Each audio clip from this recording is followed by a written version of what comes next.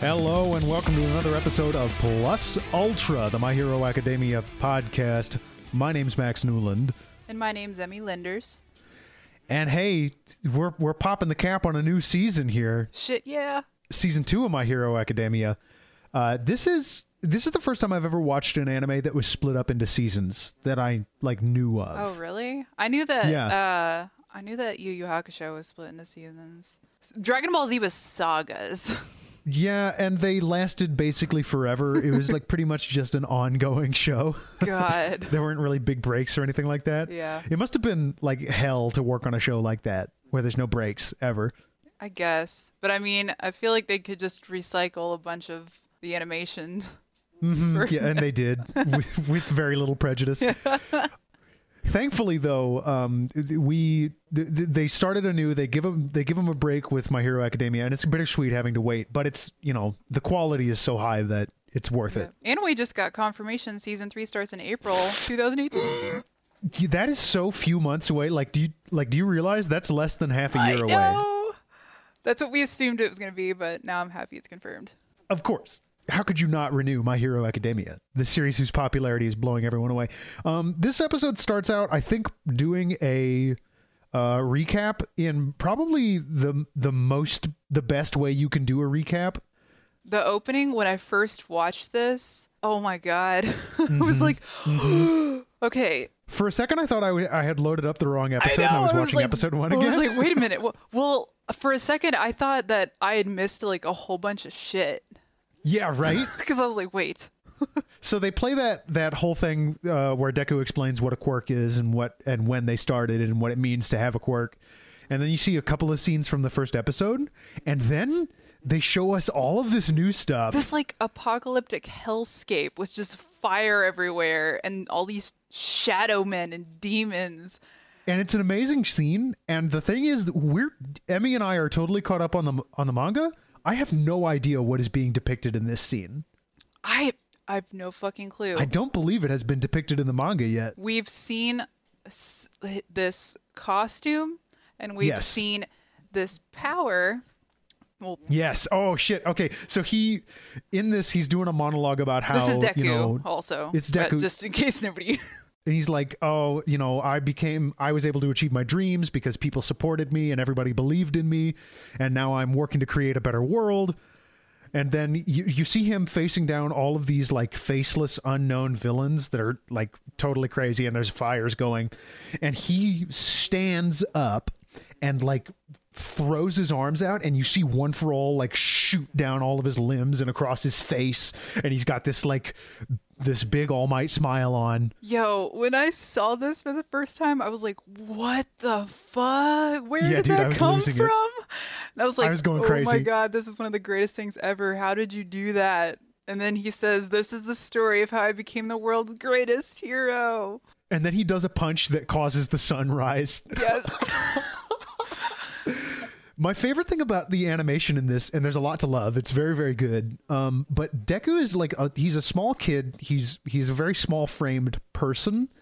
He still looks so powerful in this moment. And the way they animate him, taking this position and the angles they show him from, I don't know, it just evokes this immense strength and power. You know what? Krillin needs to take some pointers from this kid. Yeah, for sure. Oh, thanks for the crossover potential. Zenkai Boost. ZenkaiBoost.com. Nice And plug. then we get the new opening, which is amazing. Boy, this opening shows my son. This opening is so good. Dude, I think just 2 of the characters from Class 1B make an appearance in the opening. Mm-hmm. Well, actually, I think there's only one from Class 1B. No. Oh, wait, yeah, one is from... Oh, wait, no. Is there anybody from 1B? Because he's not from 1B either. He's from the General Studies, and she's from, the technical support class. Metal Boy's in this intro. Is he? Oh. Yeah. Okay, never mind. So we see some new folks. We see a purple-haired boy who we love. He's the one that I've been talking about so much. And we see this pink-haired girl and this man who appears to be made of metal.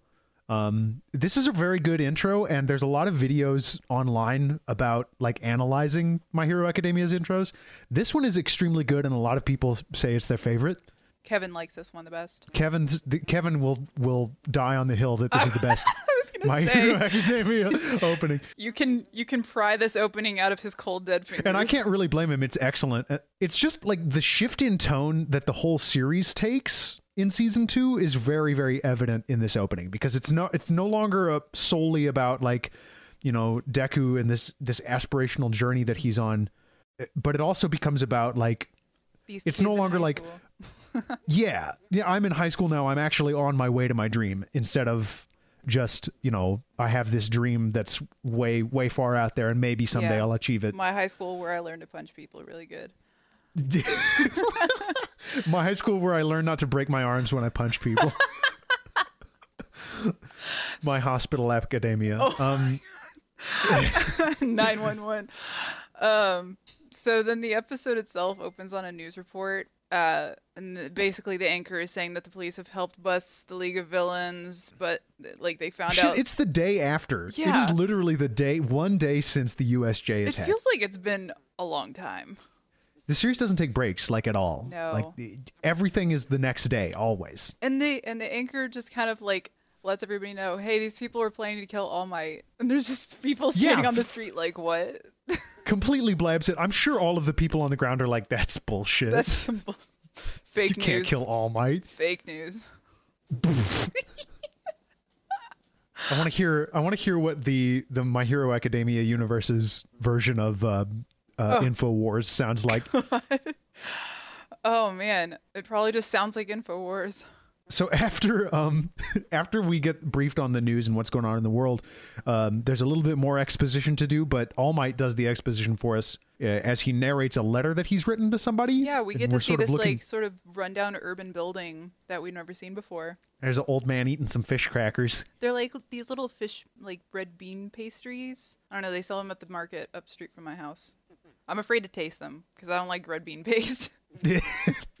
But anyway, All Might is talking about how he met Deku and why he chose him as the successor, and how, he'll need a teacher. He'll need a teacher like All Might needed a teacher. And we actually learn All Might's real name here for the first time. Toshinori. He's little Toshinori Yagi. So there's a couple things that kind of like clue us into this dude being important, because for one, he's got a cape.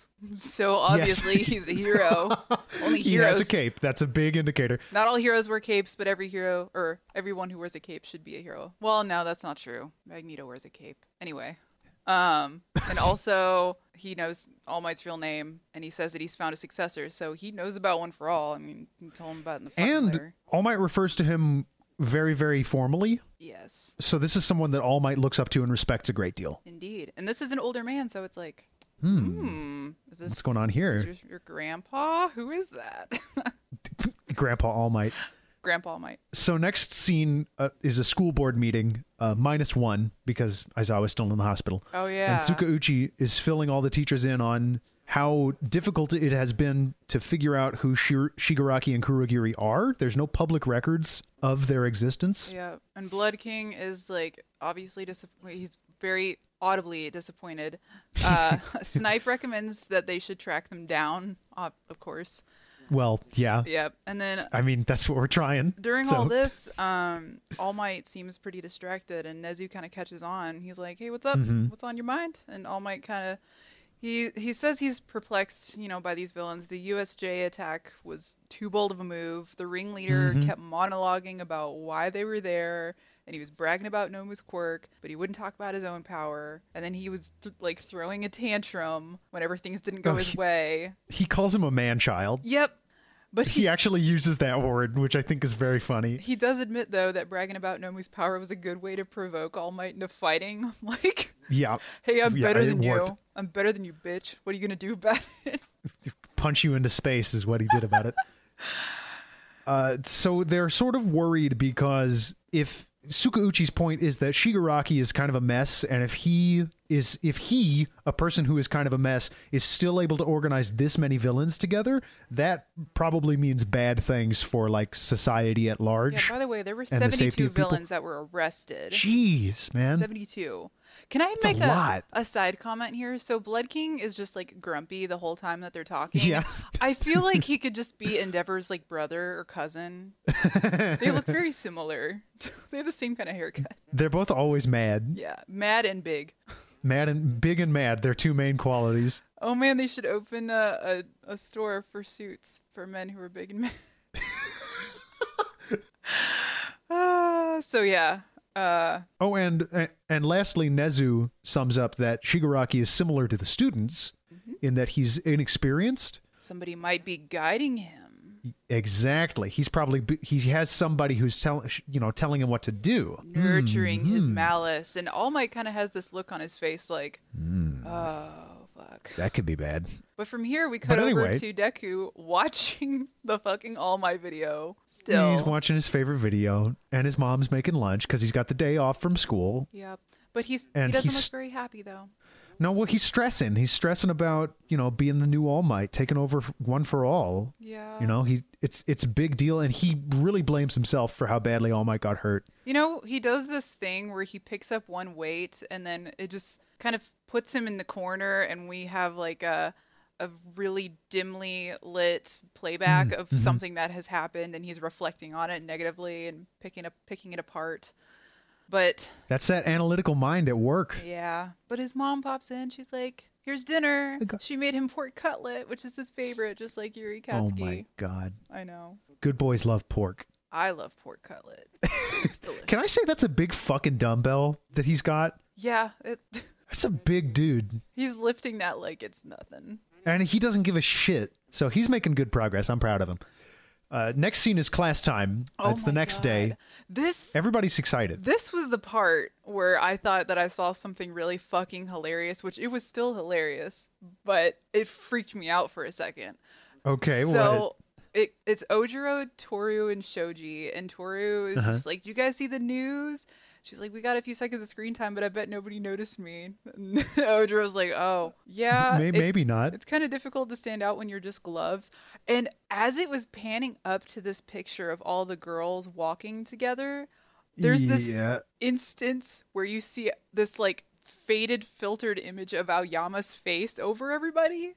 What? And I was like, what the fuck? Is this some kind of Tyler Durden splicing thing like Fight Club? But then I realized it's just like the image coming into focus, and Aoyama sits on the other side of Ojiro, and he's oh my God. And he's just sitting there smiling directly at the camera. So he's smiling at the camera, and I was like, oh my God.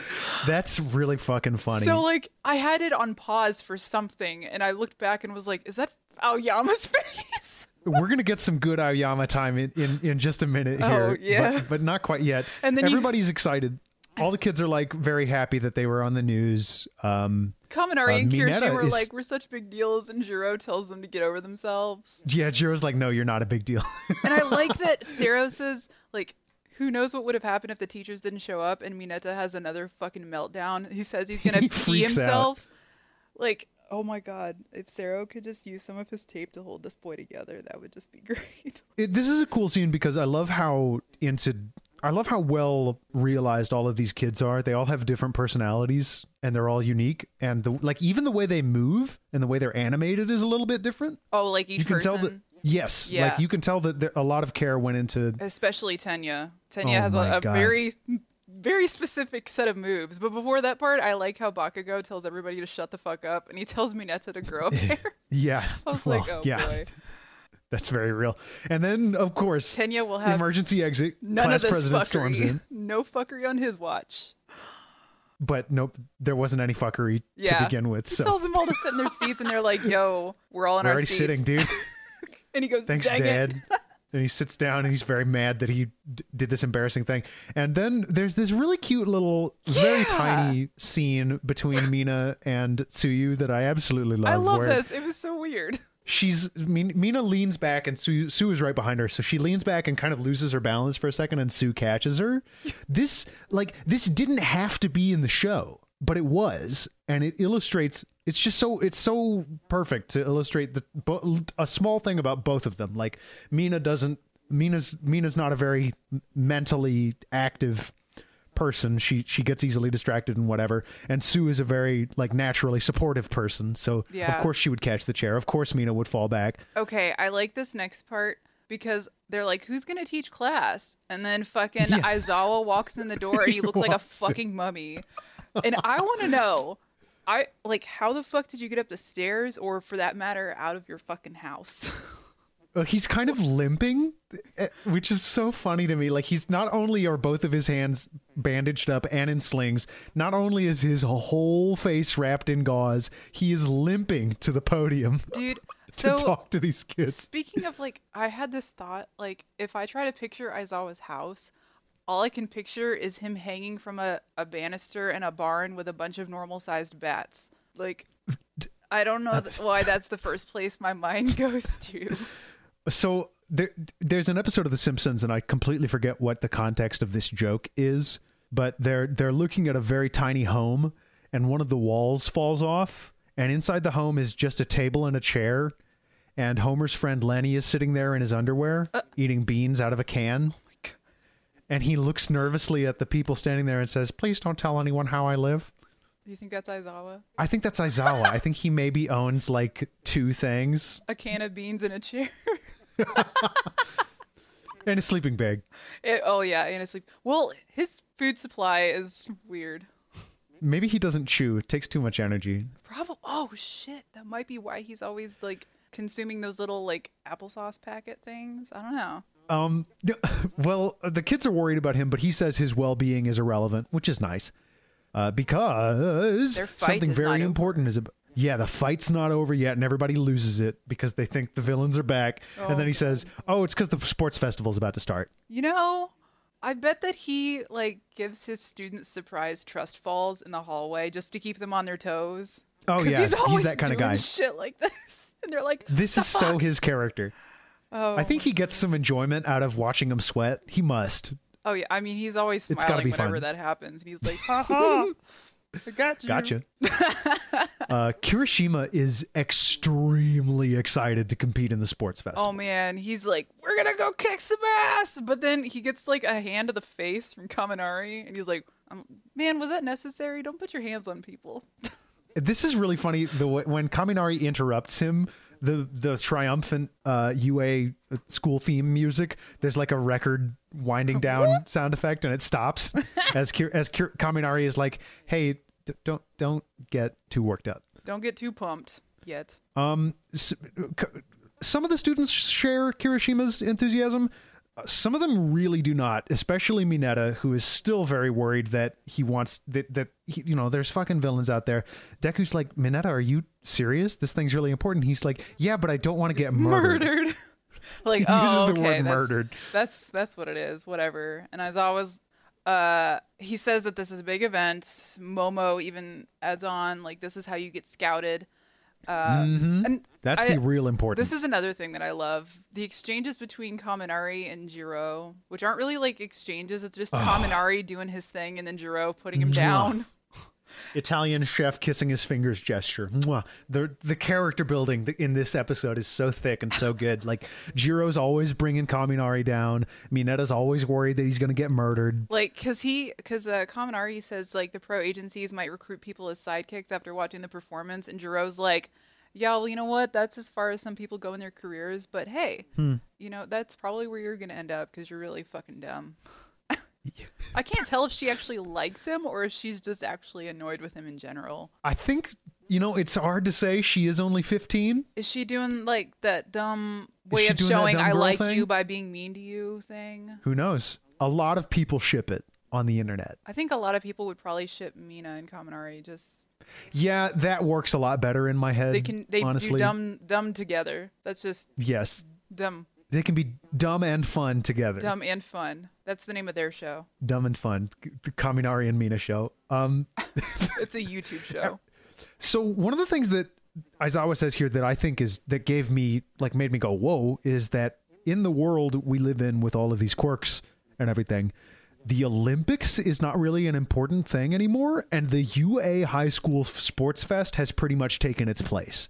Oh my God! Did you notice? Holy shit! While he's telling them about this, saying that this is a way to join a hero agency and gain popularity, we see Best Jeanist, Endeavor, and also somebody who's not going to be introduced for a while. It's one of the definitely heroes. Not going to be introduced until near the end of season 3. Yeah, it's another one of the pro heroes. Which, should we say the name? I don't know if we should say that. I don't remember his name, honestly. He's got a really cool design. He looks like a ninja guy. He's got like kind of a very sharp sort of ethos going on. His name is Edshot. That's his hero name. Edshot. That's a great hero name. That's so cool. Yes. I love him. Heroes in this world are so cool. They're like, this so show has ruined me for American superheroes. Yeah. So, yeah, he's like, this is why the festival matters. If you want to go pro, this event will open up paths. You get 1 chance a year, 3 chances in a lifetime. That's it. And everyone's excited. Oh, and that's the end of class, yeah, like by the way. 5 minutes? Dude, I'm glad that you noticed that too, because I was like, that's it? Wait, what? Your class was like 5 minutes long. This isn't even like orientation day or anything. This is just class. Okay. It turns out some of the kids are nervous about, like, Toru is nervous that she won't get noticed. And I love, by the way, that there's they're doing this character development that she is like best friends with Ojiro. Yes. Who tries to be supportive of her but doesn't really know how to. I know. He is just always kind of has this deadpan face, and he's like, maybe wear a shinier costume. I don't fucking know. Yeah. Aoyama is not at all bothered, nor is he nervous that he won't be noticed. Dude. Nor am I nervous that he won't. You know who Aoyama reminds me of? One of the host club members? No. Okay. He reminds me of. Do you know who Matthew Gray Gubler is? No. He's a Twitter personality, and it's uncanny. Like, they don't look alike, but the way that Mr. Gubler presents himself on Twitter is very Aoyama. Oh boy, I don't know if I want to see. Someone is going to hear this who knows who he is, and is going to go, either you're completely wrong or you're absolutely right. He also gets like uncomfortably close to Koji's face because he's like, I stand out even when I'm standing still. What's the boy to do? And then he's like, don't you agree? And he looks over at Koji, like right next to him, and Koji's like, Koji nods very fast with a lot of sweat on his forehead. Just like pure anxiety. I'm like, yeah, I'd be a little afraid too. And we cut to Ida and Deku, and Ida's doing his like little hand jive thing as he talks to Deku about what's coming up. Just like the chopping hands all over the. I love it too. So funny because he's just like, this shit's gonna be nuts. Everybody's so excited about it, and Tenya's like, yes. And then he starts doing this weird Lady Gaga butt wiggle dance with his elbows bent in together. He's like, we enrolled in this school with the sole aim to become heroes, so naturally we're fired up. And then it pans over to Sue, and she's like, those are some interesting moves. Interesting moves, sir. And then again with the fucking hands, Tenya's like, you're excited too, right, Midoriya? And he does like this weird like whoosh, whoosh, like chopping, like he's fucking chopping this is so carrots. funny. This was not in season 1. He was like a very twitchy and active guy, but this is a new creation for this episode. I can only and it works. describe him as being in a constant state of authoritative enthusiasm. Yeah. Authoritative enthusiasm. That's perfect, actually. And he's like voguing constantly with his hands also. That's the other thing. And he does that a lot in this episode. This episode does, like I said, there's a lot of little tiny character moments that I just absolutely love. Yeah.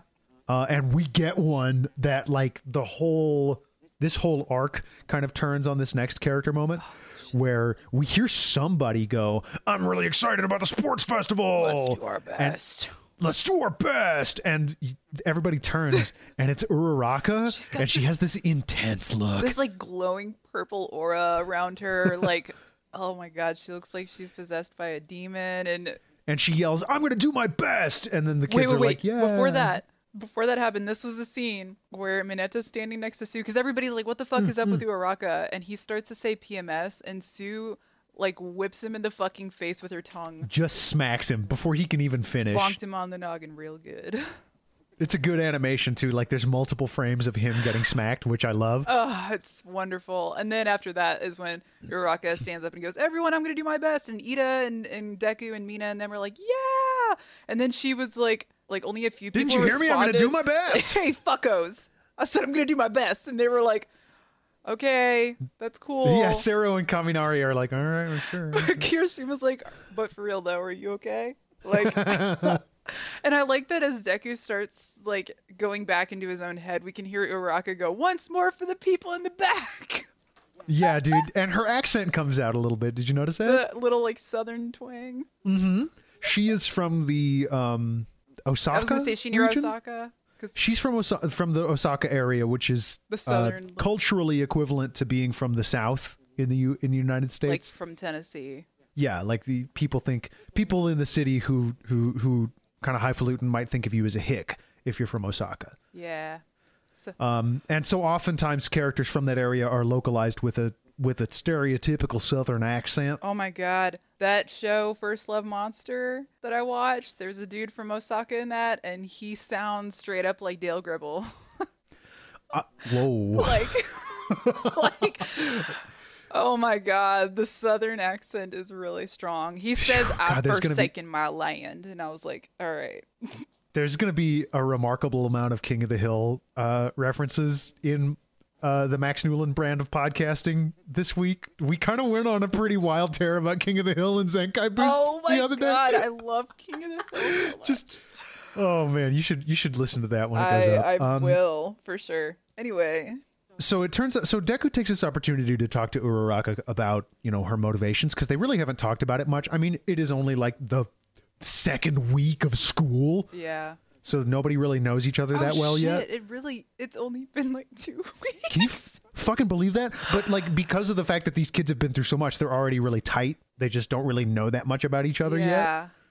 So Deku asks her why she wants to be a hero, and it turns out she's motivated by money, which is unexpected because, being a hero is the kind of thing that you would expect someone to be into for the sake of it, just to save people. She says she's really embarrassed because Tenya and Deku have really admirable motivations, but then Tenya goes into another arm flurry.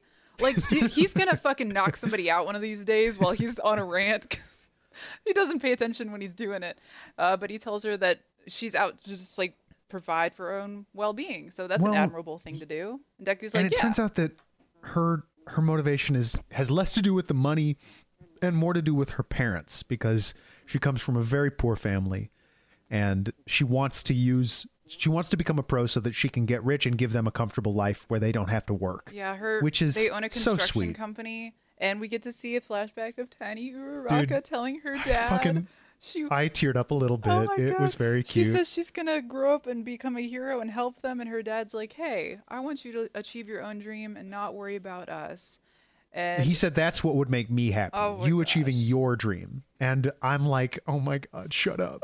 This 30-second interval, like little cutaway is going to make me cry about this. Ida is so excited by this that he begins applauding and shouting bravo over and over again. Bravissimo, standing ovation for Uraraka. This is my favorite part of this episode coming here. Yep, this is great. This is some of the most adorable shit. Like, okay, so All Might appears out of nowhere in a Suddenly suit. All Might. So that's what I wrote. Suddenly All Might, bro. And then Deku's like, so what are you doing here? All Might holds up a tiny packed lunch in a powder blue cloth that has little white bunny faces on it. And he says, lunch. You want to eat with me? How the fuck is this Goliath of a man also simultaneously the most precious little cinnamon bun in existence? And Uraraka also notes this. It makes her laugh so hard she spits. Oh my God. She says he's so adorable. He is too good for this world. He's a very cute adult man. I love it so Toshi much. is. So Deku... He immediately wonders if something's wrong. Not, oh, my friend and mentor wants me to eat lunch with him. It's some shit's hit the fan. Fuck. And indeed, this is we don't actually see that scene yet. Because Uraraka and Tenya are in the lunch line along with a chimpanzee and a Ferengi. Yeah, and some weird man who looks like he might be a fish person. You know what Patrick told me? I don't really know a whole lot about Star Trek, but he told me that the Ferengi are only interested in money, which I thought was funny because we just finished learning that Uraraka wants to be a hero because of money, and I don't know if that person intentionally looks like a Ferengi. I mean, it's possible. Or if that was intentionally an Easter egg. For those of you who don't watch Star Trek, the Ferengi are basically an expression of the worst parts of capitalist society. Like they love money and they don't care about people, and they would absolutely pay you nothing if they were able to. And they cheat and they steal and they lie all the time, and they're shitty and they suck. Well, hopefully that kid doesn't suck because he looks like hopefully one. Hopefully that kid's cool. Tenya and Ochako are talking about Deku's relationship with All Might because it's a little weird, and they think back to Sue, who mentioned on the ride to the USJ that Deku's power is very similar to All Might, and a certain somebody overhears this conversation. A certain somebody that has red and white hair, like a peppermint. A certain Todoroki takes note of what just said. And we cut, of course, back to the teacher's lounge, where Deku and All Might are having tea.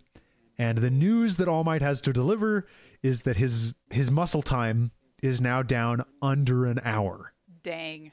Yeah, plus, that's big because, like, in the first couple of episodes, after he saves Deku in episode 2, he reveals that his muscle time is down to 3 hours. Plus, Ultra has its consequences. Yep.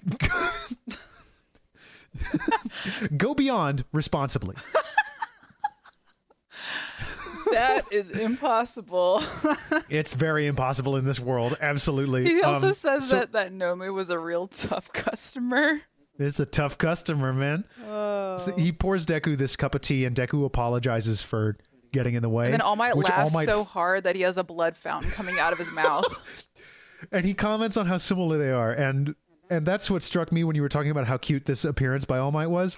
They are very similar. Like, and it's not just superficial either. Like the show, the artists and the writers go out of their way to show little tiny ways in which the two of them are similar. Yeah, they both like bunnies, obviously. Like if you think back to when All Might had his meeting with Nezu in this same room, flipped perspective from what it is now, it's a very similar kind of thing. He's very respectful, very like, you know, oh, I'm sorry I'm getting in the way. Like they're very similar people, and it's not, you can see that even without All Might lampshading it. Yeah. So the deal is here, All Might knows the sports festival is coming up. He's worried about Deku because obviously, you know, one for all. This part, okay. So here I had a couple of notes written down about this discussion they have because he knows Deku can't fully control one for all yet. So he's like, what's your plan? And Deku's like, okay, what are you gonna do out there? He's like, I remember there was a moment I didn't have any backlash when I hit Nomu, and All Might's like, oh yeah, what was different about that smash? And he's like, I didn't have time to think since we were facing real villains. And he remembered 13 talking about lethal quirks and how they have to be careful. And he's like, that's the first time I ever used his power against a person. And I was like, I'm still kind of fuzzy on this because he broke his legs when he was trying to get to Shigaraki to stop him. Yeah. But then also just before that, he broke his fingers using his power on the villains in the water. On people. Yeah. I'm like, did they break because he wasn't directly hitting them because he was aiming at the water? So he didn't hold back because he knew he would hit the water instead of the people? So the reason that we're given is that Deku was able to subconsciously stop himself from using his full power because he didn't want to kill Shigaraki. Sure, I guess. I don't know. It's weird, and I will accept that if that is what Hoshikori wants me to accept. Yeah, my guess was that it was because Nomu absorbed the shock. There was no recoil. Me too. That's my guess. But whatever you say. Because if the shock just gets absorbed, then there's not going to be any kickback. So that makes sense to me. That makes more sense than what they say, even though that, I guess, is the in-canon explanation. Nomu should have just turned around. You're fucking welcome. Saved you a night in the hospital, bitch. Anyway. And so that's the idea, is that Deku is able to subconsciously stop himself from murdering Shigaraki, from blowing Shigaraki's head off.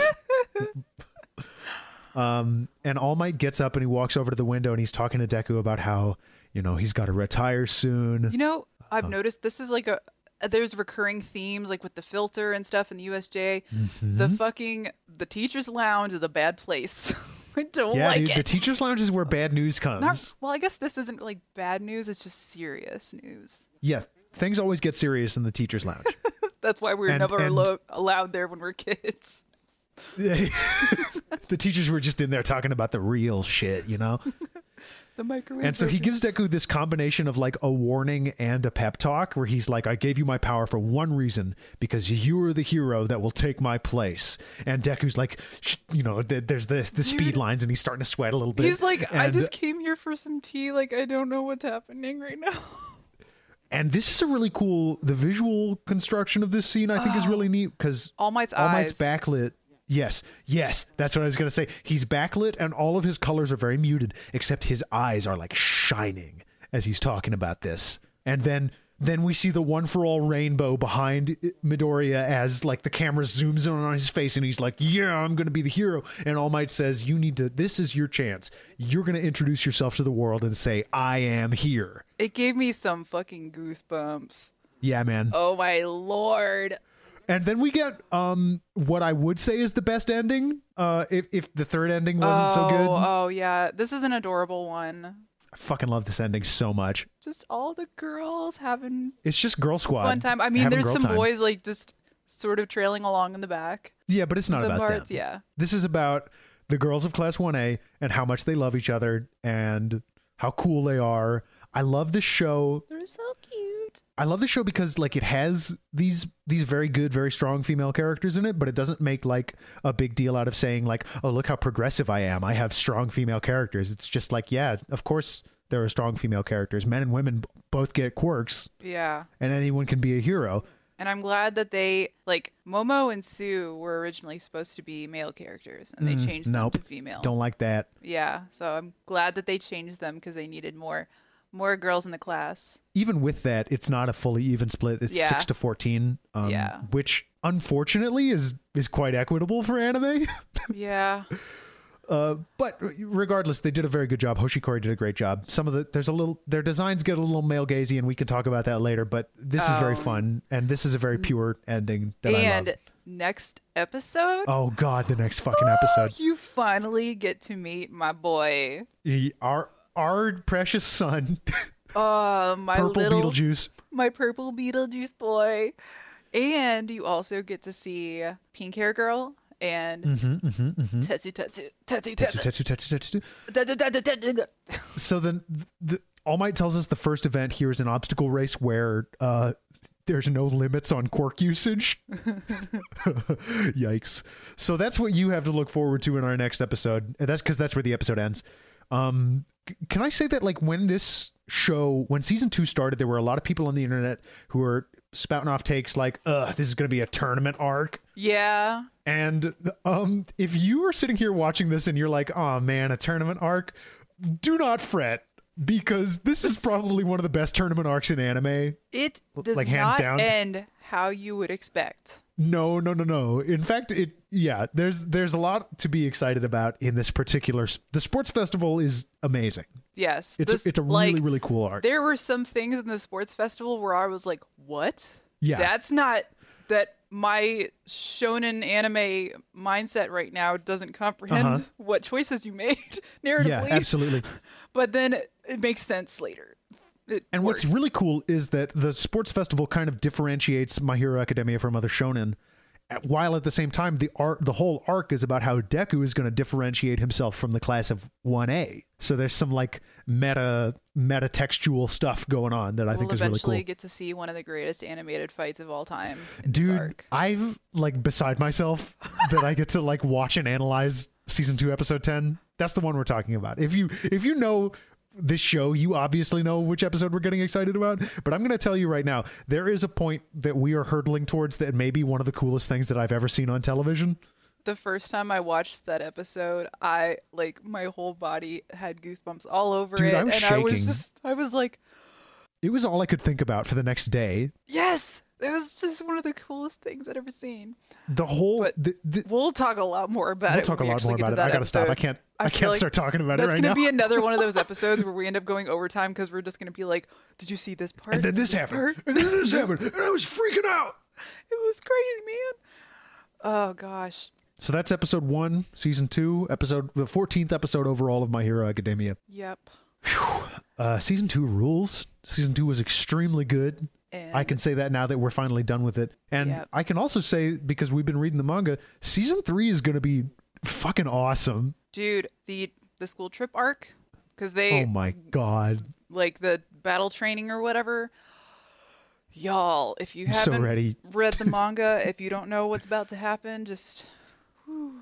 And I want to say, if you don't want to read the manga, if you don't want to get that invested in it, I totally understand. Like, I'm completely with you on this, because it is kind of locking yourself into this terrible hell dimension. Like, as soon as I started reading it, I was like, okay, you know, you can't, it's like getting a tattoo. You cannot go back. This is it. I'm committing to living this life now.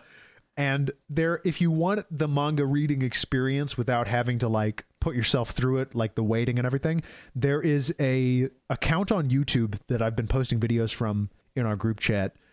And I think it's called Durzo, I think it's DURZOBLINT. And what this person does is they upload videos of the manga where they set it to music from the My Hero Academia OST, and they sort of scan through each panel like with timing, like you're actually watching a TV show. And it's really cool. I would recommend checking it out if you haven't.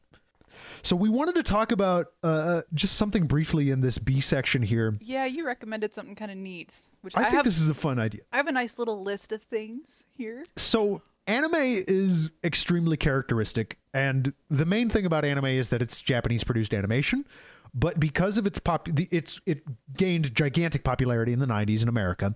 And so a lot of American media has very, very clear and obvious anime influences.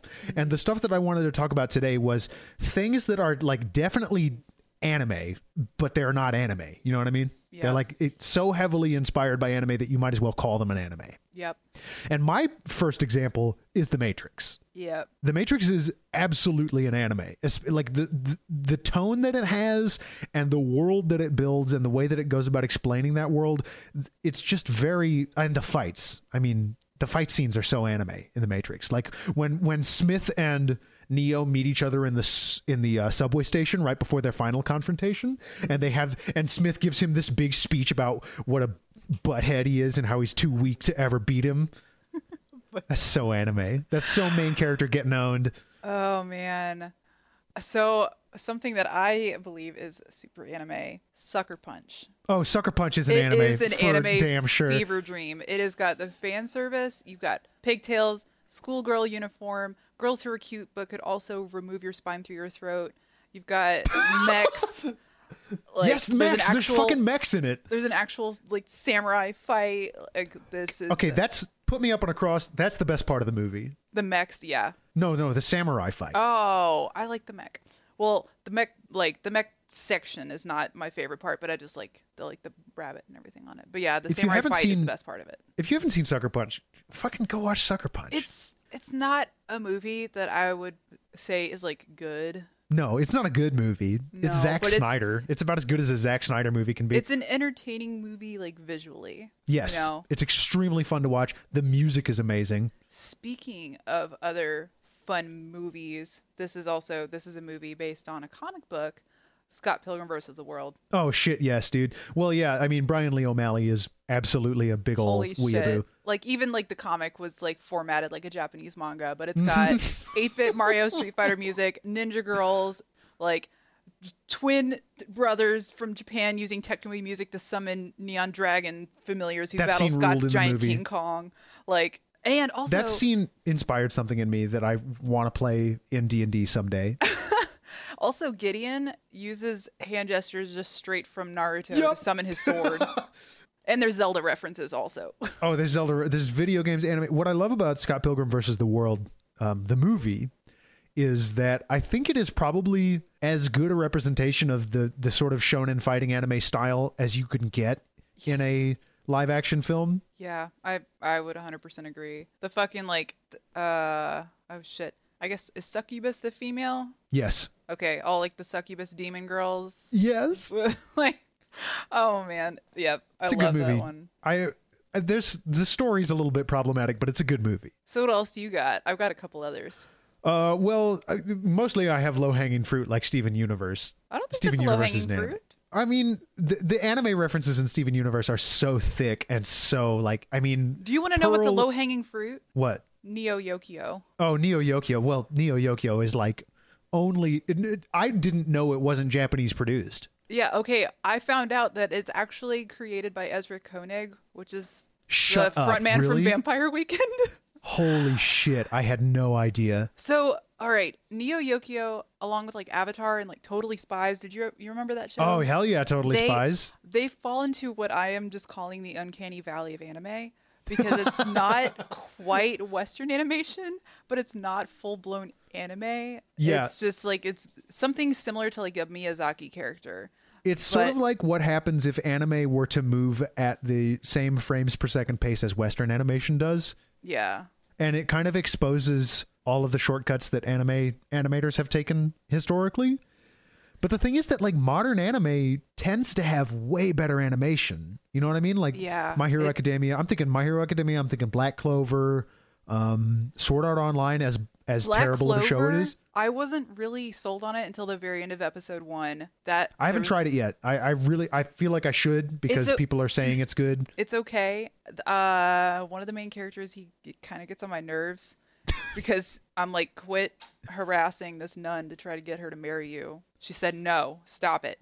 But oh no, he's a Mineta. But there's a part at the end of episode 1 that's like really fucking cool. Like it's like, I don't know, some Castlevania level of cool, awesome. Okay, like rad. With the animation. But so some of the references in Neo Yokio that I would just like to point out, spoilers ahead, possibly for anybody who wants to watch these 6 episodes. I mean, if you feel like it. Of this, what I have heard is an extremely mediocre TV show. It is like, set your expectations to whelmed, and that might not even be low enough. So it includes references like to Dragon Ball Z. There's like this Kamehameha blast.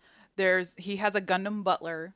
And oh my god. There are Sailor Moon references. There's a character in the show called Sailor Pellegrino who kind of sounds like Luann from King of the Hill. More Sailor Pellegrino. And also there is a part where they're in like a tuxedo store and his friends put on masks and they're like, it's a tuxedo mask. And then there's another episode where there's like a magical like water fountain thing and one of his friends gets turned into a panda and the other one gets turned into a girl. Oh, okay. Ranma one half.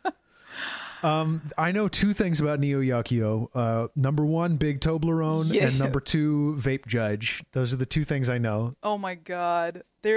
Man, I couldn't even tell you what that show is about anymore. I don't even watch it that long ago. And plus the main protagonist has pink hair, like an anime protagonist. Oh, yep, that's an anime thing, right? Yeah. Pink hair, you gotta have pink hair. I think Avatar: The Last Airbender goes without saying. I think the movie Avatar, the James Cameron film. Yes, also. You could say that that's anime for sure. That's Princess Mononoke. Oh, absolutely. It's Princess Mononoke in space plus Dances with Wolves a little bit. In space. In space. Also, The Lion King is just Kimba the White Lion. They didn't even fucking try with the name there. They're like, Kimba. Change that K to an S. Perfect. Like, really. So Kimba came out in the 1950s and then became... What? It was a manga, and then it became an animated thing in the 60s. Wow. And there are some exact shot, like, frames in The Lion King from Kimba. Like, the ghost of Mufasa appearing to Simba in the sky. That is, like, a frame perfect shot from Kimba.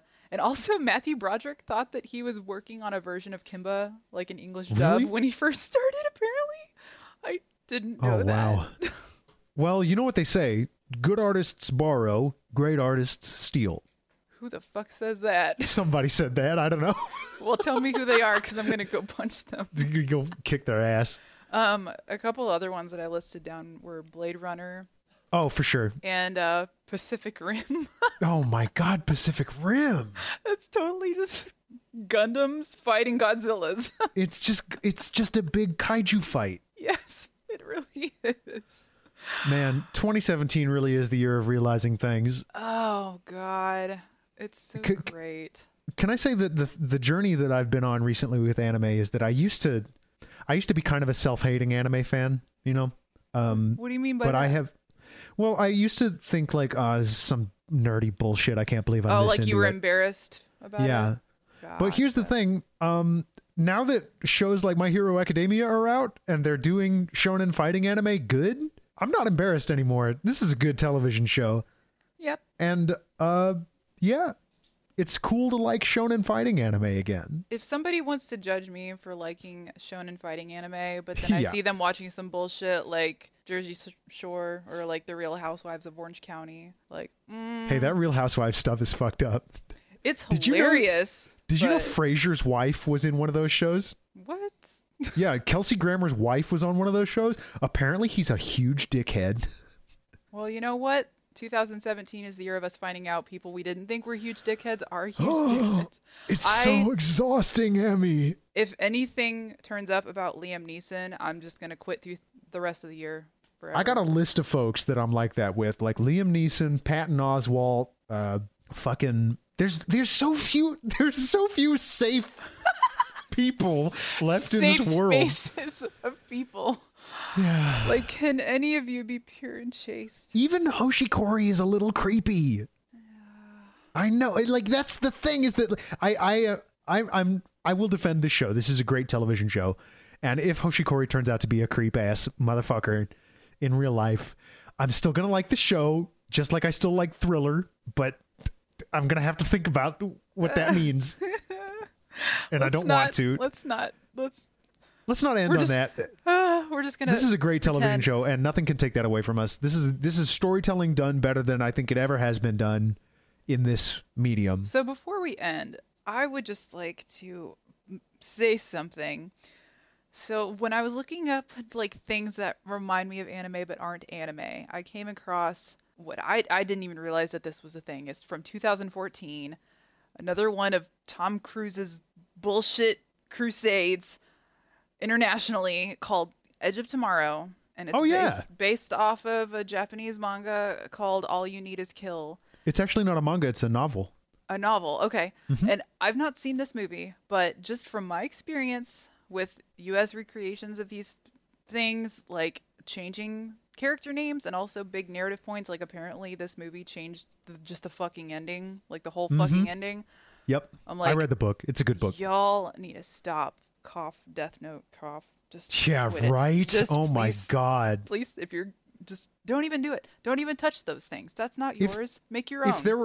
If there were investors listening to this, I would also like to say, please stop making live action adaptations of anime. Yeah, please. Just stop. Like, if you think that Death Note was a success, them's fighting words. If you're going to do it like this, please don't do shonen fighting anime. Why is Full Metal Alchemist becoming a movie? Why is this happening? Why was Dragon Ball Evolution a thing? Why did Dragon Ball Evolution happen? That's a great question. My sister and I were the only two people left in that theater when it ended, because I was like, no, we've committed. We got to see this thing through. Maybe there's like 5 good minutes. This dumpster fire through to the end until it's just smoldering embers. And it was not, I should have walked out with those people. That movie's not even so bad it's funny. It's just bad. I want that, like, it wasn't, I don't even think it was a full hour and a half. I think it was like an hour and 20 minutes. Like, I want that time back. You'll never get it. I'm so sorry. Nor they will gave Bulma you. blue streaks in her hair. Like, I know. You couldn't even afford a blue wig? Man. Hey, cash was strapped. They had to use it all on that powerful scene of Goku turning into a monkey. And also Piccolo. You mean Spike from Buffy? James Marster Piccolo. Weird how Spike from Buffy was the villain in that movie. Wait, was that James Marsters? Yeah, dude, you didn't know this? Oh no! He debased himself for this film. He must be a huge Dragon Ball Z fan. That's the only thing I can imagine. What has he done? Nothing since that. So I'm so disappointed right now. Patrick, did you know that James Marsters played Piccolo in the Dragon Ball Evolution movie? No. Isn't that some fucked up shit? How does he feel about that? He said that's funny. Well, don't hurt yourself like that. Well, on that sad note. Thanks for listening to our cool show about this cool show. We're very glad that you spend your time with us. I just want to take a quick moment to say that every year, basically, we have to do this bullshit with the FCC about net neutrality, and they are coming after it again. So please, please, please, please go online to the FCC's comment page and file your comment. Tell your local representatives how you feel. You do not want net neutrality going anywhere, because it would mean the end of a lot of content producers like us, like small folks that basically just make this kind of thing for fun. And we don't want that, because, you know, this is our fun hobby that we love, but also because it would just fucking, like, I can't imagine how the general public would come out well from losing net neutrality. I don't think it's good for anybody. So No. So please get out there and make your voice heard. It matters. Stuff matters. Real life is important, even if you have to get away from it a lot. Real and life I have is to get not away a from it a shonen lot. manga. You can't punch not. people and solve things like that. Unfortunately. I don't know. There's a couple of punching incidents where I've been like, that was a pretty If good they got a solution. swastika on their arm, you can definitely punch them, and that definitely solves that fucking problem right there.